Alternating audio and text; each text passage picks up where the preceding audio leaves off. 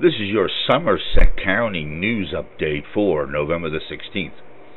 A vehicle versus deer incident occurred on November the 15th on Flight 93 Memorial Highway in Conemaugh Township.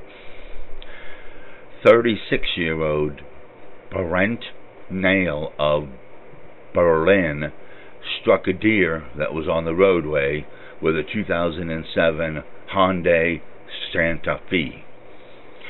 The operator of the vehicle was not injured and is not being charged for the incident.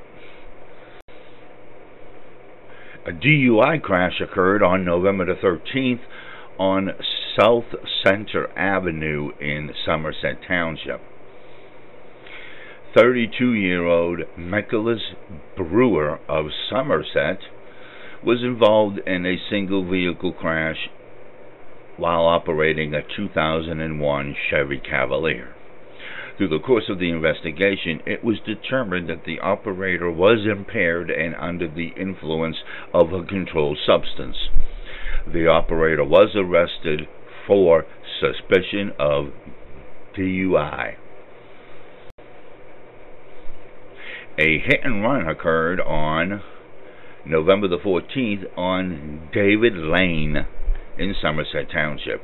An unknown vehicle struck a parked 2014 Ram 1500 while it was legally parked in a driveway at 113 David Lane.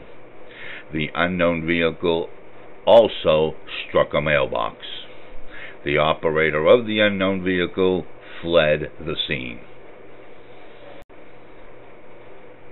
On November the 13th, state police conducted a traffic stop on a 2005 Chrysler on Pitt Street at Schaefer Street in Jennerstown.